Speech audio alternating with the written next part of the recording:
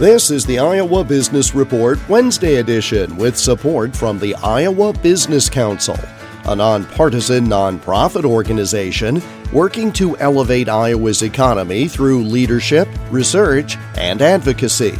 More at iowabusinesscouncil.org. The federal infrastructure law passed earlier this year has led many cities across our state to take care of projects that have been on their list for a long time. Waterloo Mayor Quentin Hart talks about how his city has used some of the funds.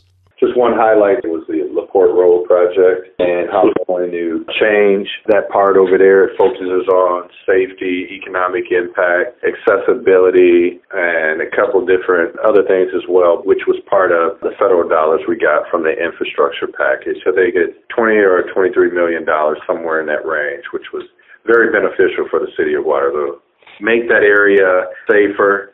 Our proposal is that we're going to have a 20% drop in crash risk to make it environmentally sustainable with bicycling, walking, and easy flow transit, quality of life with the ADA enhancements, economics. The Lost Island Park is there, plus the San Martin corridor all the way down to the business sector as well. And it's just good road. We are just doing our best to rewrite the infrastructure for this entire community.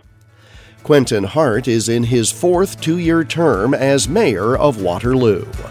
The Iowa Business Report is presented with support from the Iowa Business Council. Learn more and get details on the most recent quarterly member survey at iowabusinesscouncil.org. I'm Jeff Stein for the Iowa Business Report.